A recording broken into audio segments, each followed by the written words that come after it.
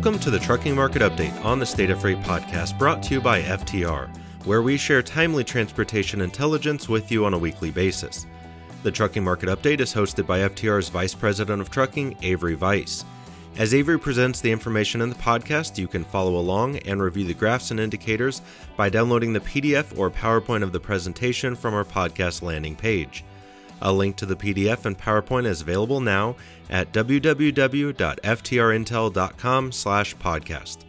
From there, you can also find past episodes and downloads for the Trucking Market Update, as well as the weekly Rail Market Update with Todd Ternowski and much more.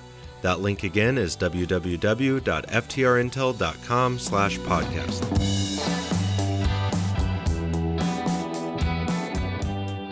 Welcome to FTR's weekly Trucking Market Update. I'm Avery Weiss, Vice President of Trucking. This is episode 190 for the week of November 28th, 2022. Before we start, a reminder that you can download a PDF with graphics related to this discussion at www.ftrintel.com/podcast. We have a lighter docket than usual this week, but we'll make up for it next week. I assure you, you'll get your money's worth over time. Before we get into the data, I just wanted to point out, in case you have missed it, that another deadline looms for railroads and some of their unions to strike a deal to thwart work stoppage. The strike deadline is December 9th, which is a week from this coming Friday. The American Trucking Associations on Monday added its voice to numerous requests that Congress intervene. One issue that ATA raised was that the railroads, as they did back in September, plan to stop taking hazardous materials, that would include fuel, several days before the strike deadline if uncertainty over strike lasts that long. ATA noted that fuel supplies, including diesel, are in short supply in several regions. In any event, it does look like Congress is headed toward a vote this week on legislation to impose a tentative contract agreement. So we'll just have to see. Of course, a rail strike would carry some potential upside for trucking for the duration of the strike, which probably would not be very long, even if it did happen, but also perhaps for a few weeks longer as the railroads struggle to restore service. Even a work stoppage of a couple of days would be very disruptive. We could see some diversion of freight that normally would travel by domestic container or by boxcar, and perhaps to a lesser extent by flat car. But trucking really just does not have the capacity to handle the freight that accounts for the bulk of rail volume, coal, grain, and chemicals, for example. Okay, let's get into the data, and we'll start with a look back at the third quarter, specifically the third quarter in revenues for trucking and for parcel and local delivery, or what is formally called couriers and messengers. So in trucking, Q3 was unusual in that revenues on a not seasonally adjusted basis were lower than they were in the second quarter. That does happen, but it very rarely happens. Revenues were down 1.1% quarter over quarter. However, something else that very rarely happens is a 13.4% jump in revenues during the second quarter, and that is what happened this year. So Q3 was actually quite strong, even though it did not quite match the record revenues posted in Q2. Parcel and local delivery also saw lower revenues in the third quarter, but it's not a traditionally strong quarter for the industry. Not surprisingly, the fourth quarter is always the peak for the year, so we'll have to wait until February to see whether the industry surpasses the record not seasonally adjusted revenue it posted in the fourth quarter of 2021.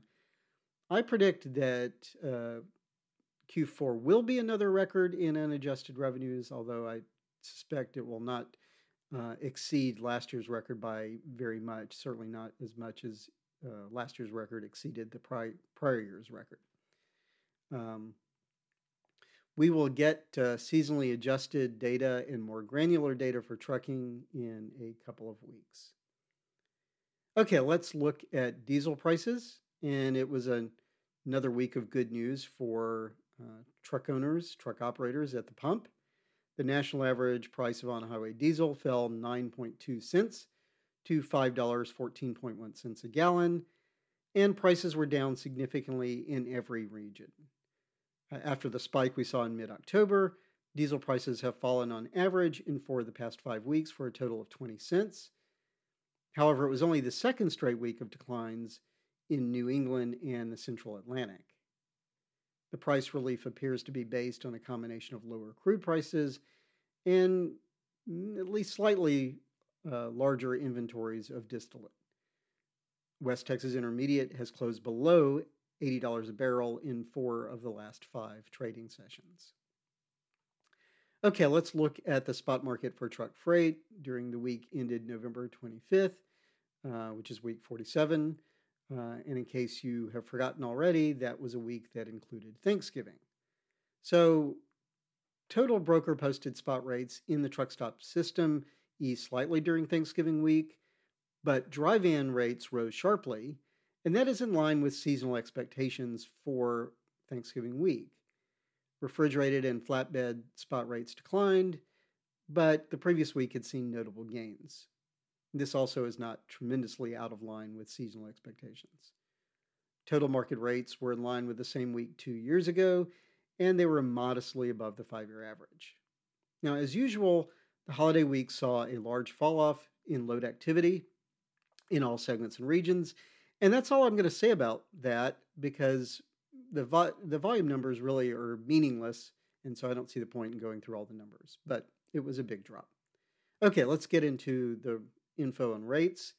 The total broker posted rate declined more than 2 cents. They were nearly 16% below the same week last year, but almost 6% above the 5-year average. However, FTR estimates that rates excluding a calculated fuel surcharge were more than 28% below the same week last year. Let's look at rates by segment. Dry van rates were up more than 7 cents after a gain of more than 6 cents in the prior week. They are more than 24% below the same 2021 week and almost 5% below the 5-year average for the week. Dry van rates excluding a surcharge were more than 39% lower than in the same week last year. Refrigerated spot rates declined more than 5 cents, but that came after an increase of more than 10 cents in the previous week.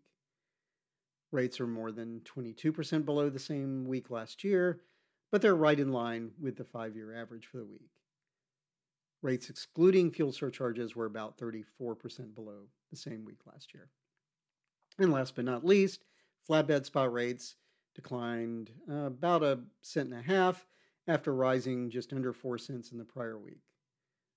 Rates were nearly 7% below the same 2021 week, but more than 16% above the 5-year average for the week. However, excluding the imputed fuel surcharge, flatbed rates were almost 19% below the same week last year. Okay, let's wrap up the weekly indicators with a look at mortgage rates, and they barely changed after the previous week's very sharp drop. The average rate on a 30-year fixed-rate mortgage in the latest week was 6.58%, and that was 0.03 of a point below where it was the week before. Speaking of mortgage rates, let's stay in the housing realm and talk about sales of new homes.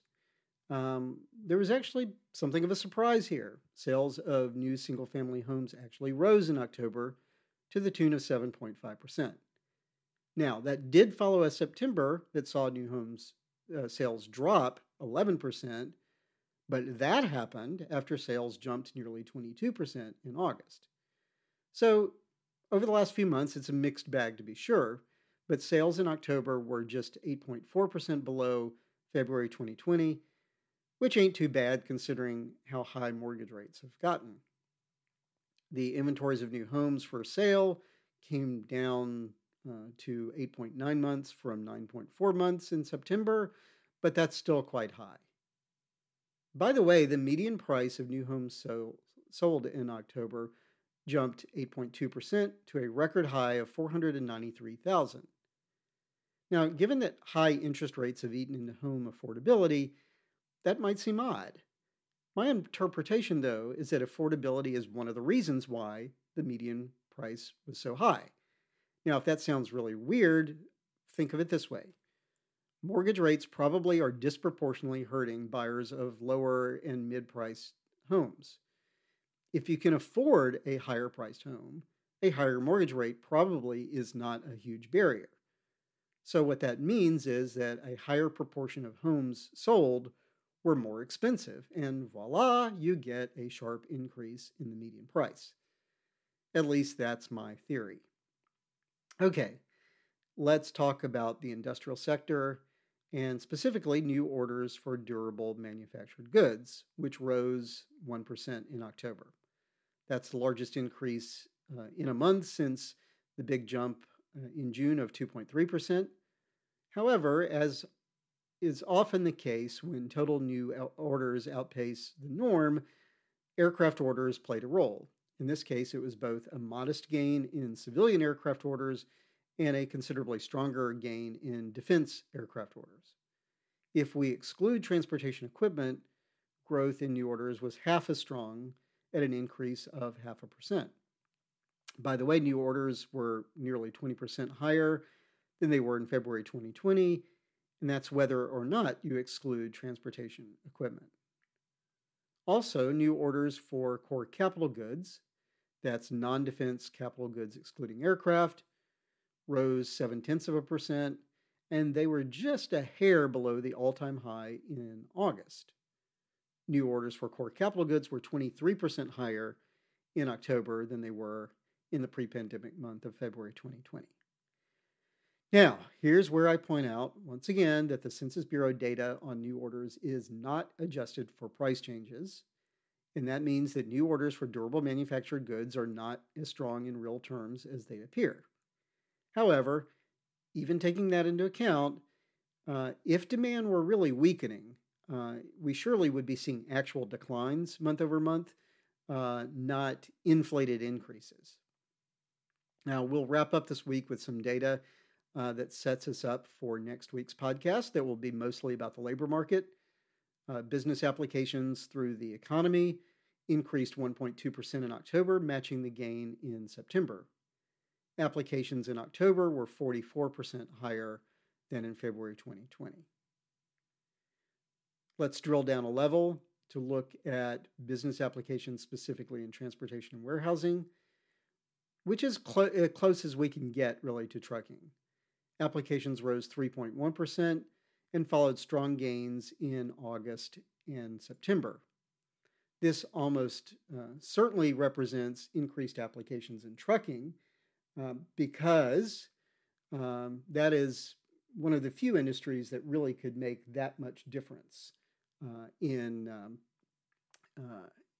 the number of business applications. I mean, think of it this way, that category of transportation and warehousing, which is what we're talking about, is populated by trucking. It's populated by parcel and local delivery, what's called support services for transportation, which includes things like freight brokerage, towing operations, and so on. It includes, of course, warehousing and storage, but it also includes things like airlines and transit systems and railroads. And the last time I checked, we haven't seen a whole bunch of business applications for new railroads or new airlines. Okay, so that's a long way of saying that if business applications are up sharply in transportation and warehousing, that almost certainly includes trucking. It also could include, some local delivery operations, perhaps some warehousing, but trucking definitely has to be part of that. So again, applications were up 3.1% in October. There were strong gains in August and September. And at this point, we are 73.4% above the number of applications in that sector that we saw in February 2020. That's the highest that we've seen since February, the highest comparison, but certainly is not the strongest comparison we've seen during the whole pandemic. For that, you'd have to go back to the middle of last year when we were up in the order of 90 to 95% comparisons. Okay, let's wrap up this week's podcast by recapping some of the key takeaways for the week. Revenues were lower for trucking and for parcel and local delivery in the third quarter. Diesel prices fell in the latest week. Dry van spot rates rose sharply for the second straight week. Mortgage rates barely changed. Sales of new homes rose in October. The aircraft industry bolstered new orders for durable manufactured goods, and business applications rose sharply in transportation and warehousing. Next week, we'll talk about the employment situation report, which includes, of course, payroll, employment, and trucking. We'll talk about job openings, consumer spending, and retail inventories.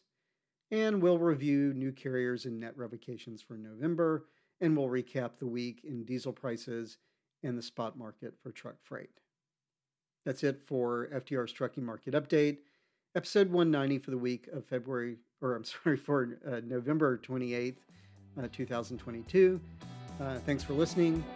Stay safe, and we hope you will join us next week.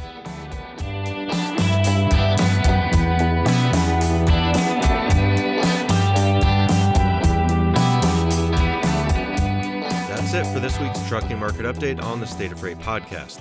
You can find more publicly available State of Freight content and download the PDF and PowerPoint of today's presentation by going to www.ftrintel.com/podcast. FTR is the leader in freight transportation forecasting in North America, providing consistently reliable reports for trucking, rail, and intermodal transportation, as well as providing demand analysis for commercial vehicle and rail car. For more information about the work of FTR, visit www.ftrintel.com or call us at 888-988-1699 to find out which publications will best support your business.